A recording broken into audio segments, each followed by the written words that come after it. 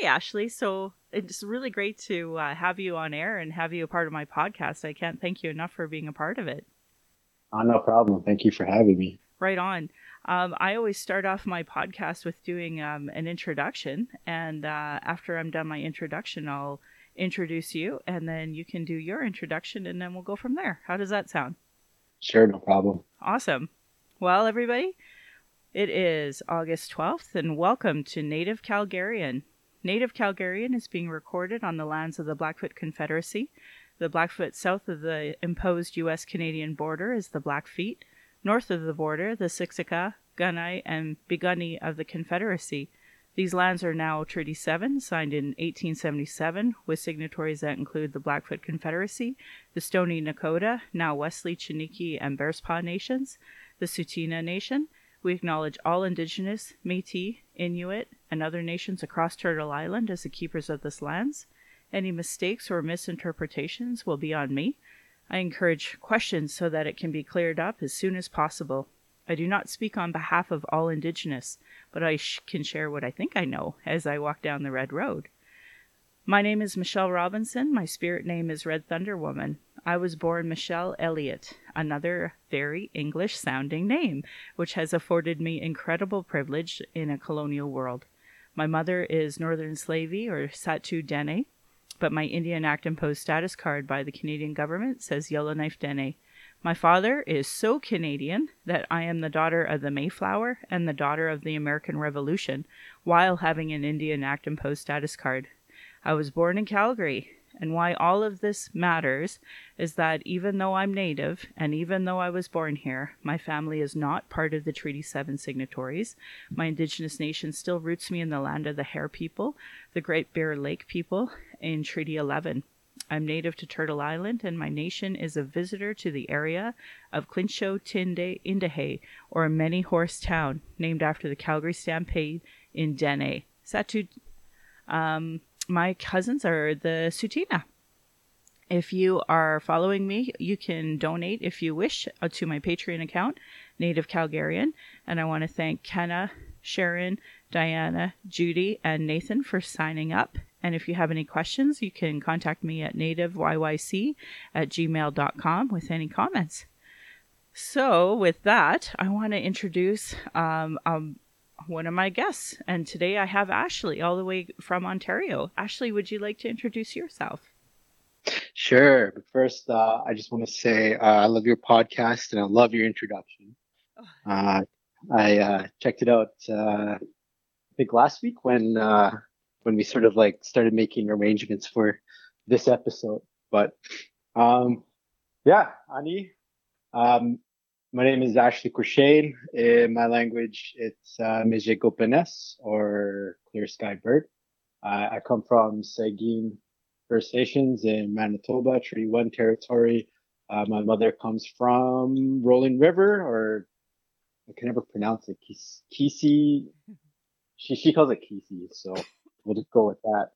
But I've been living in Algonquin territory for about 7 years now. Before that, I was actually in Blackfoot territory in Calgary for about 20 years. So that was, yeah. But yeah, I'm just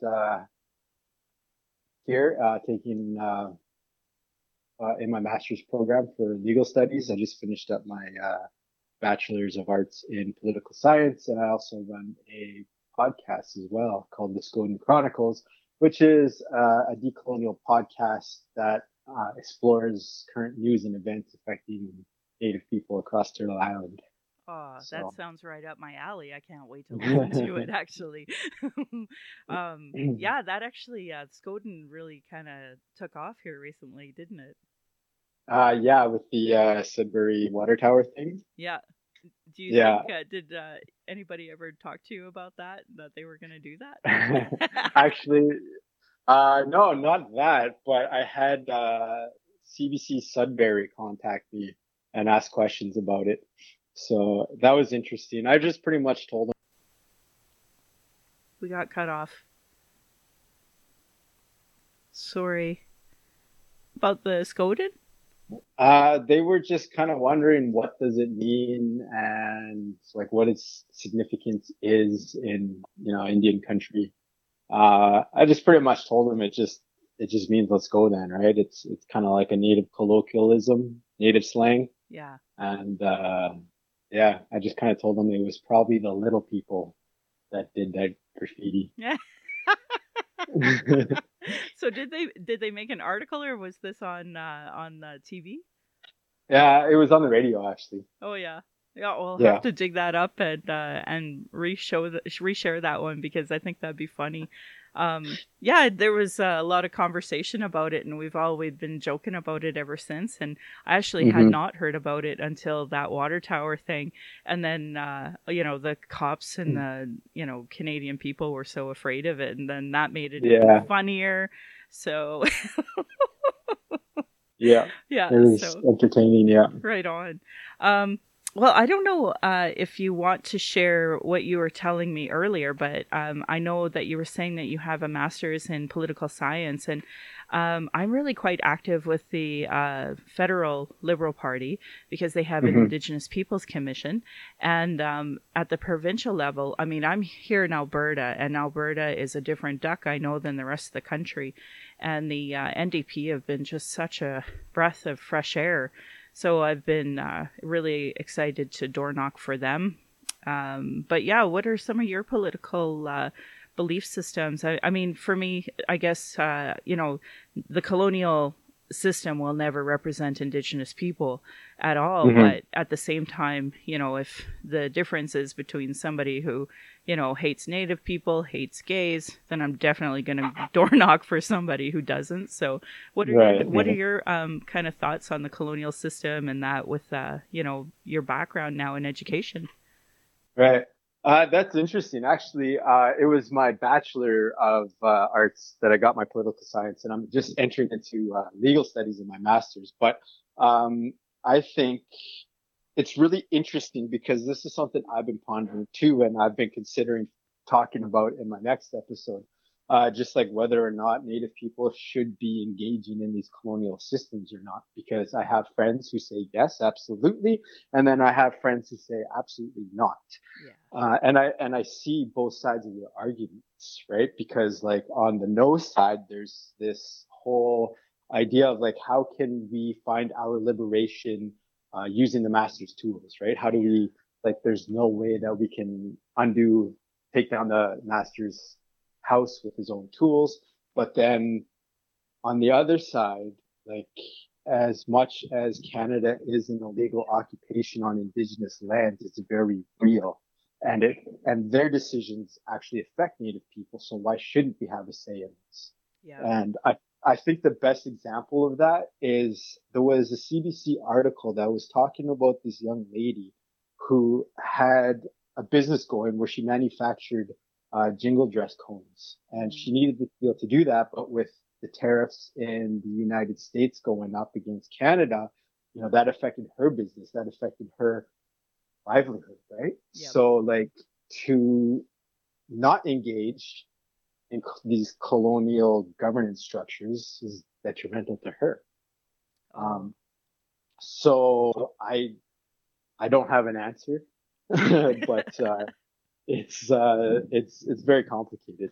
Yeah, I definitely share exactly your thoughts on all of this. I would love to, say, participating in the colonial system is never going to solve our problems or help us. But at the same time, I know I was raised off reserve, away from my culture, away from my mother, and yeah, I mean, even if I was raised with my mother, I'm sure she would feel the same. Where she would probably encourage me to, rather than sit on the sidelines, try to get involved in some way. And I like for me personally, as an Indigenous woman, I just felt like I don't really have a voice or a say in any of the politics anyway, until I seen kind of an in through the Indigenous Peoples Commission. So that's why I took it, and it feels good to be influential in some way. Like, for example, Hmm. I know a lot of the Two Spirit wasn't a part of the acronym of LGBTQ, and I got the Liberal Party to pass a policy on that. And, it's one of those things that now that I see it on their literature when we hand it out at pride parades, and when I see official statements coming from politicians, a lot of people took that lead and do it now, and I have part of that inclusion. And it's kind of small in the bigger picture, of course, but at the same time, it's huge on the bigger picture as well. Because I think in today's day, where we're talking about reconciliation and trying to build bridges, I mean, it's a bigger step than nothing. Yeah, absolutely. I'm very politically active as well. Especially at the school level. So like I'm very much involved in school politics. In the past 4 years, I served as a executive on our student union at the undergraduate level, and now I'm the VP finance at the graduate level. And my mandate has always just been like, how do we make things better for Native students coming to post-secondary education? Oh, so that's great. I think there's a lot of nuance to it, but I think it's important to be active regardless. Oh, for sure. I know we don't really know each other, so it's really great kind of chatting here and just getting to know each other on air. I'm 41, and at that time, when I had graduated high school in '94, we didn't even have those outreach centers in all the universities. They just weren't safe places for Indigenous people at all. And now I have a little girl, and she's 11, going on 31. And when she goes into post-secondary, I mean, I think it's such a safer space than it ever was before, where you can identify as Indigenous, have cultural roots and other people that are there, and have your small community that are in that post-secondary education system. And a huge difference, I think, from the previous generation. So like, I know the work that you're doing, and people just like you at all of the, we have one at SAIT now, and we have one at UFC. Like, that work really matters. And Mount Royal has done such a great job of, Indigenous inclusion. So I'm kind of hoping my girl will lean to one of the institutions here in Calgary, but you never know, what will end up happening. So, unfortunately for her, she's been really tainted and influenced by some of the political stories I've told her. And so she actually is, if she were to identify as a Green Party person, she really loves Elizabeth May. So whenever she comes, I have to go and take her. But I go to like the Liberal convention and such, and I'll tell her stories that, yeah, I guess Justin Trudeau used to go barefoot down McGill University. And she's like, oh, I want to go to McGill then. And I'm like, really? Really? That's funny. We'll see where she ends up. But what really matters is that she can go to post-secondary education and have, places to go. Carleton is one of those places I had seen Seb Millett at, and I think I'd like my daughter to meet him and maybe have some influence with, her education there. I think that would really mean a lot, and maybe somewhere out on the East Coast. But at the same time, I don't want to be that far away from her. So that's just me. Yeah. My mother suffers from the same thing, because she's out in Winnipeg and I'm here in Ottawa. And there's always like these talks, well, maybe there's a time where you could come home. And I'm like, I hope so. In my master's, I hope that there's an opportunity to do so, because what I want to focus my thesis on is looking at the legal structures that are embedded in Anishinaabe stories to contest Canadian sovereignty over Treaty 1 territory. So it's like, if I'm going to be doing research about that area, I should be at that area. So, maybe there's an opportunity to go back and forth.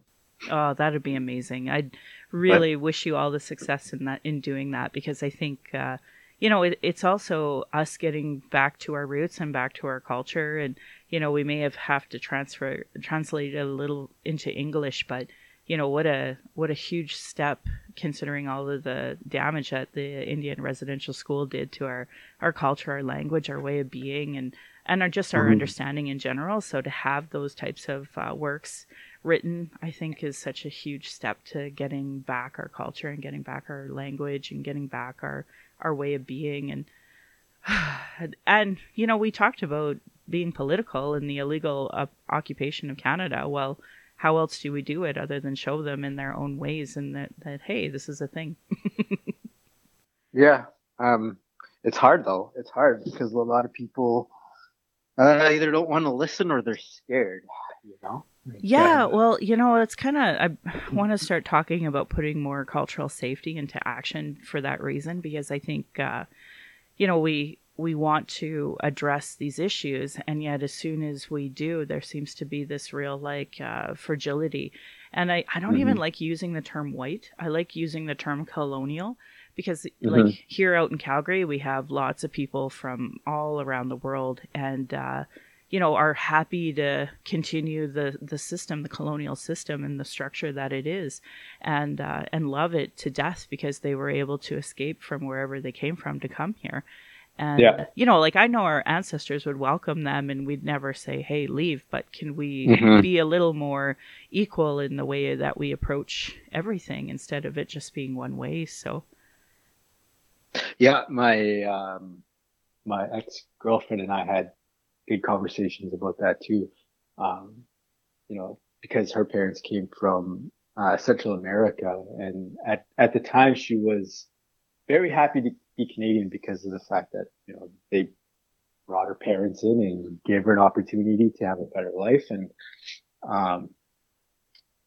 and so it does seem at odds sometimes, but like you said, if we were the ones still, controlling our own territories and having the authority and jurisdiction to make those decisions, we would never say, go away.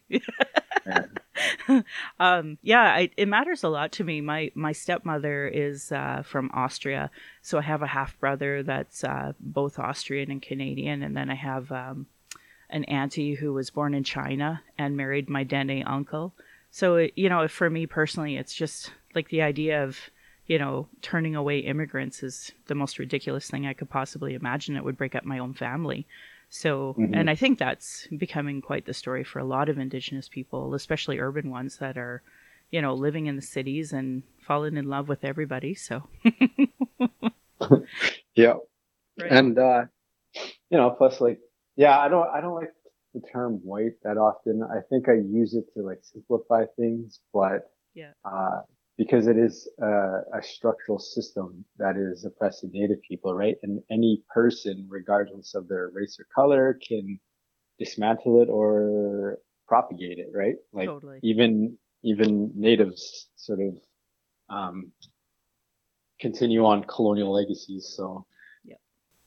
My mom, actually, I kind of brought her up because, her mother went through the residential school system, and then her brother and her sister, and they're strong Catholics, and, really just try to do the survival and, work within the system kind of mentality. And, and I don't blame them because that's the way they were raised to believe and the way it was. I mean, I would argue that we're literally the first generation to be able to have our own voice and be able to talk about things a little more openly without being silenced. And these podcasts, that's the greatest thing about them, is that we don't need to be interrupted anymore. Hey?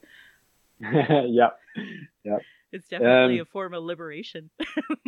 Yeah, it definitely is. And I mean, speaking to that point, and our voices are powerful too.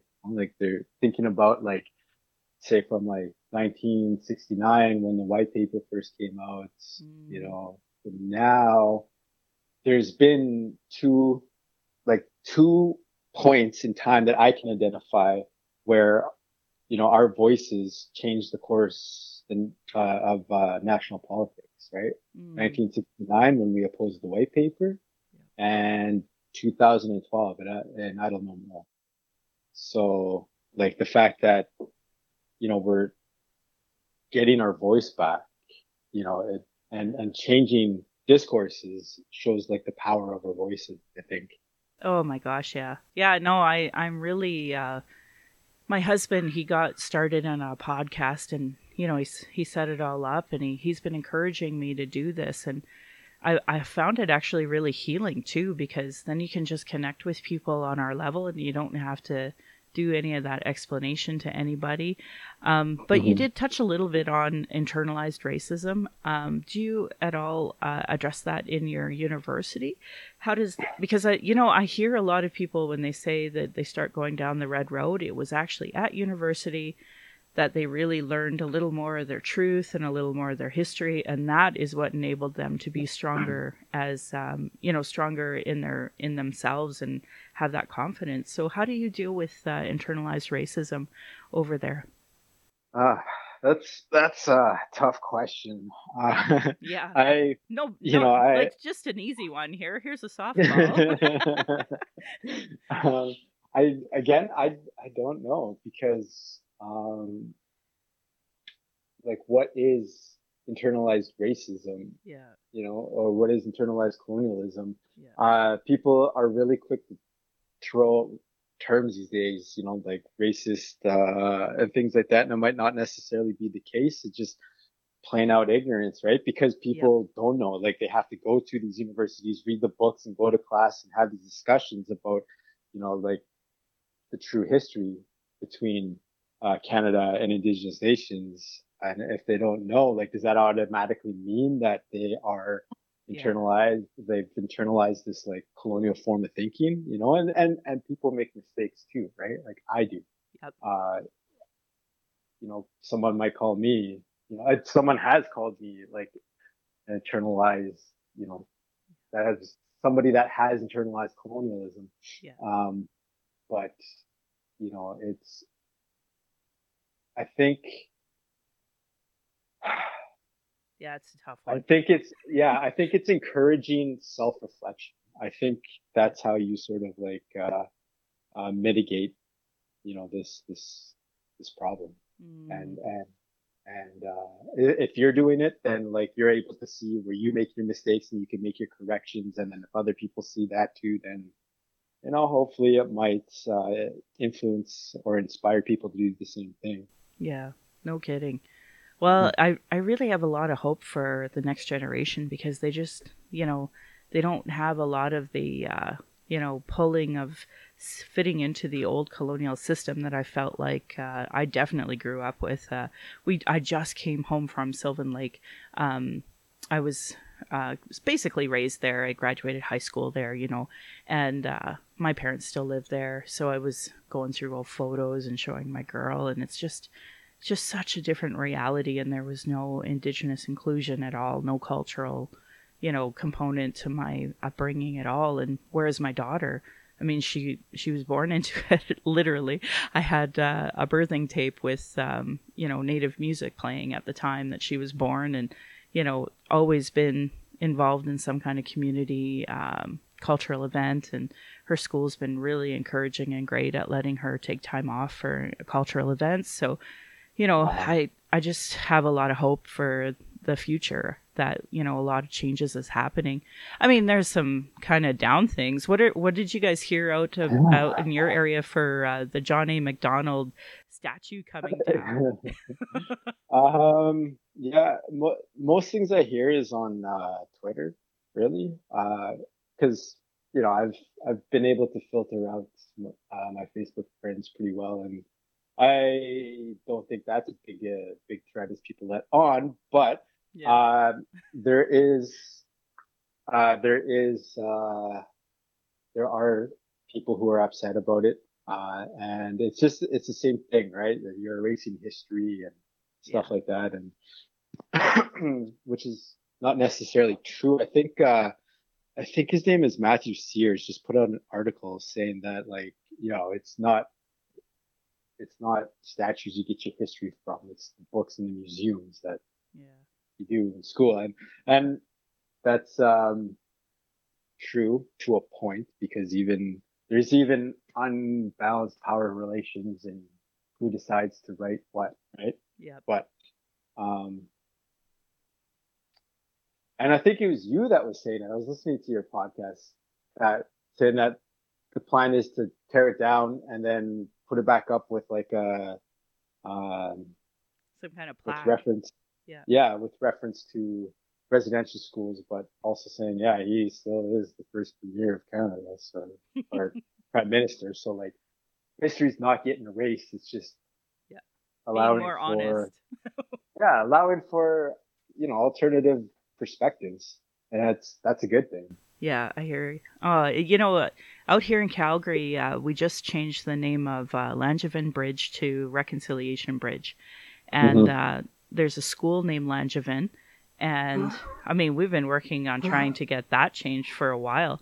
But the Mm-hmm. CBE, so the Calgary Board of Education, they have policies about this. And Jason Kenney just came out talking about John A. Macdonald School and how that will never change. And it's such an interesting conversation being out here in Alberta because I just feel like it's so amplified that nothing can ever change. But they never did like any consultation when it came to the highway number 2.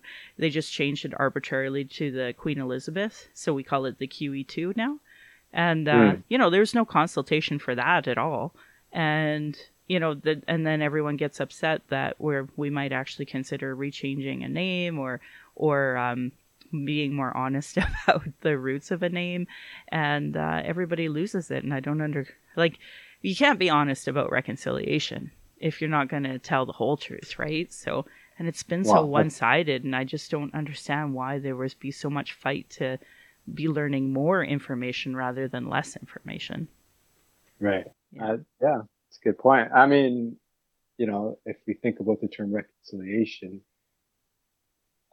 how come nobody ever talks about the truth aspect? Yeah.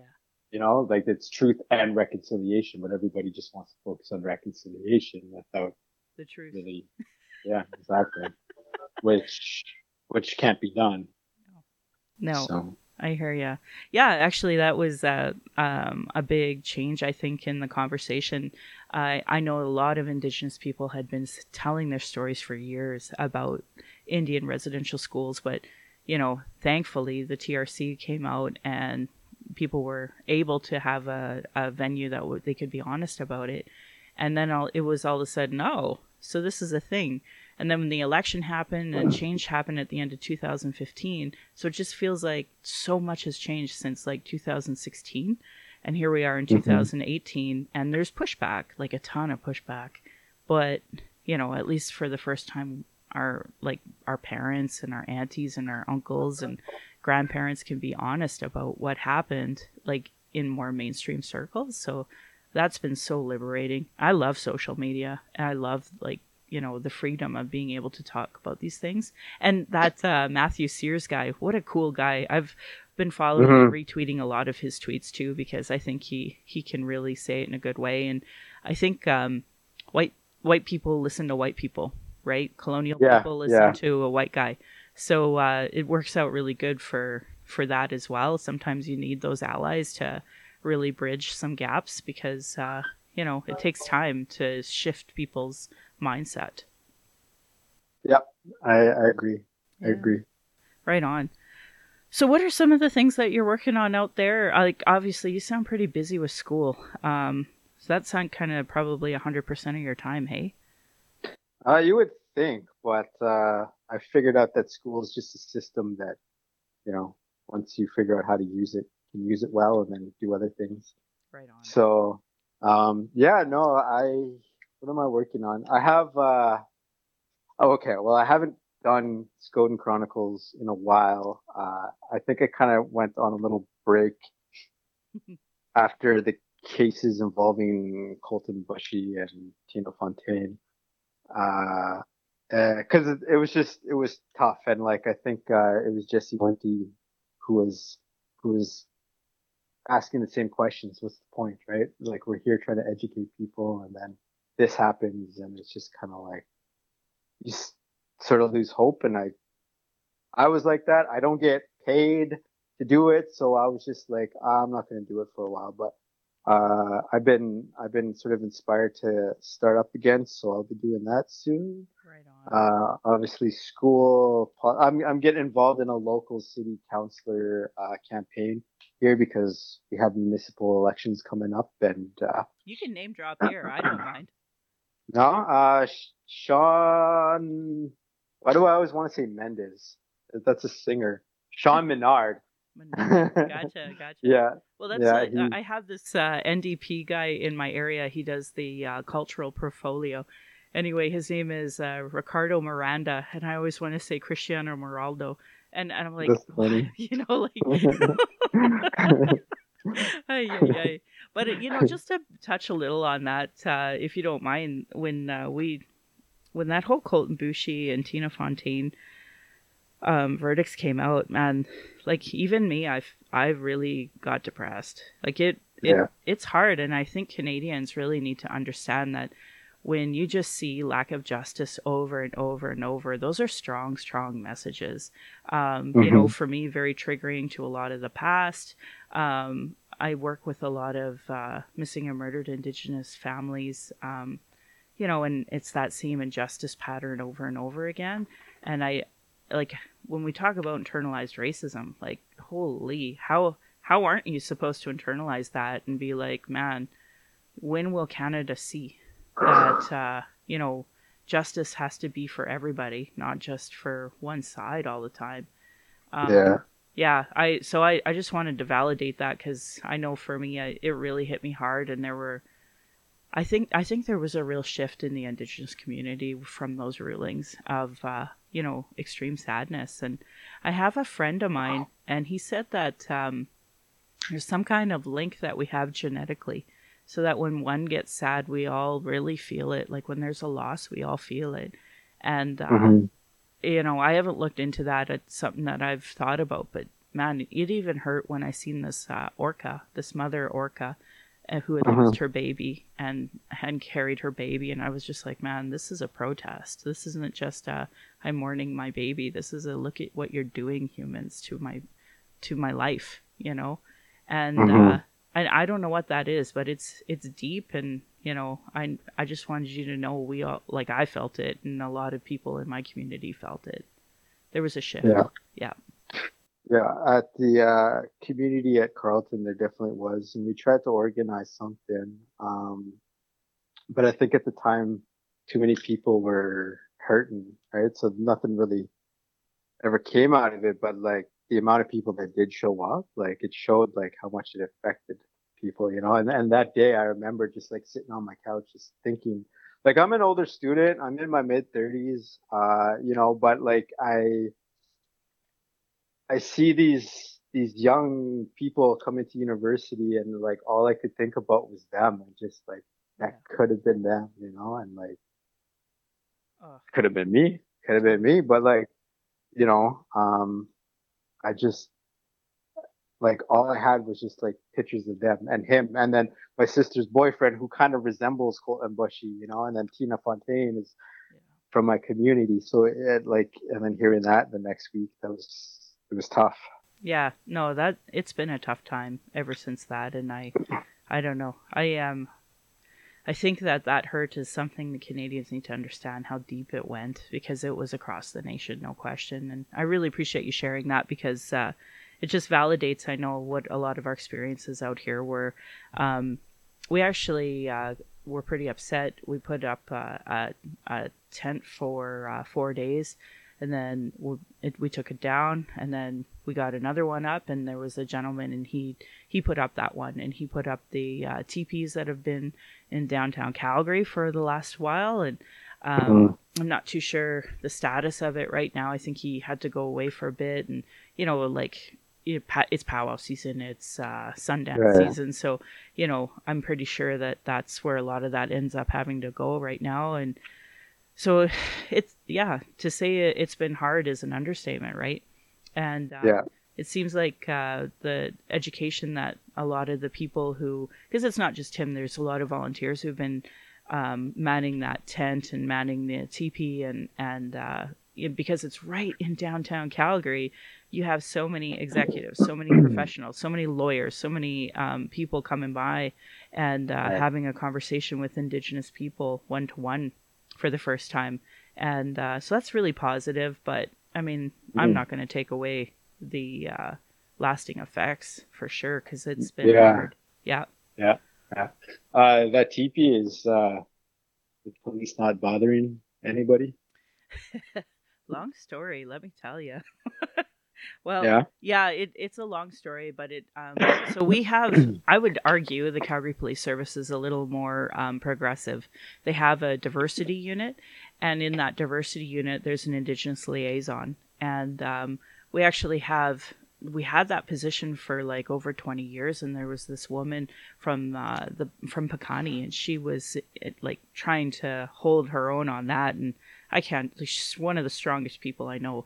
Anyway, they moved her up within the ranks, and they refilled it, and the new gentleman, he right away started working with everybody and trying to work with, whether it was bylaw, whether it was the city courts that they have right down there, and really helpful at trying to help keep that from getting, taken down or misused. So I know out here in Calgary, we've been really lucky to have a lot of cooperation between the Calgary Police Service, which, back to what we were talking about politics, seems like the opposite of what we should be doing when it comes to exerting our rights. But at the same time, a lot of good has come from it too. So it's a reoccupation, right? Like, that's what it is. And that's what, like, the point of us putting up the DP at Parliament last year.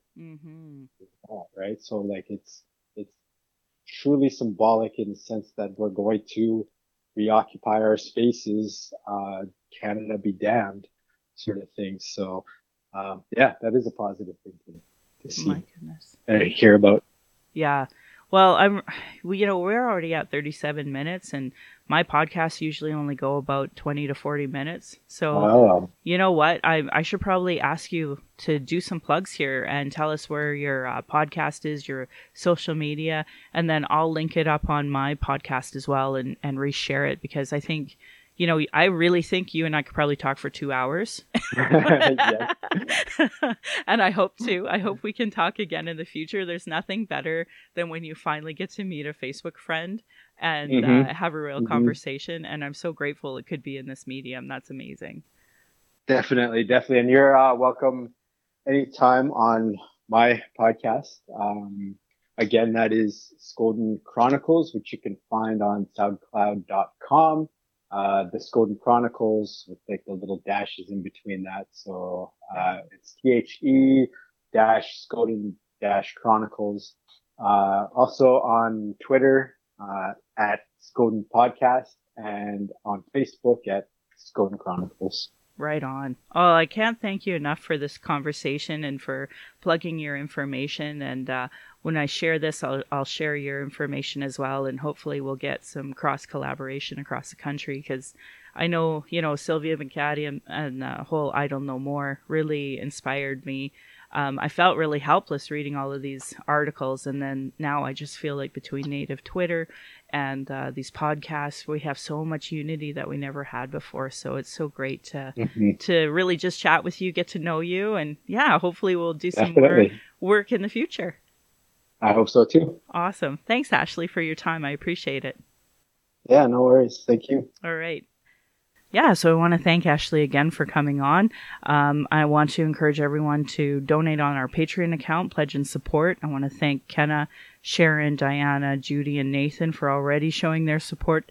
If you value and listen, give what you can afford, but those who cannot afford to give but can listen in, love to hear from you. nativeyyc@gmail.com. Send in your questions, comments, and now we're on iTunes and Google Play. And I also want to thank my hubby, Darcy, always for encouraging me to do this podcast, but for also doing the audio and sound quality. So with that, thank you for listening to Native Calgarian.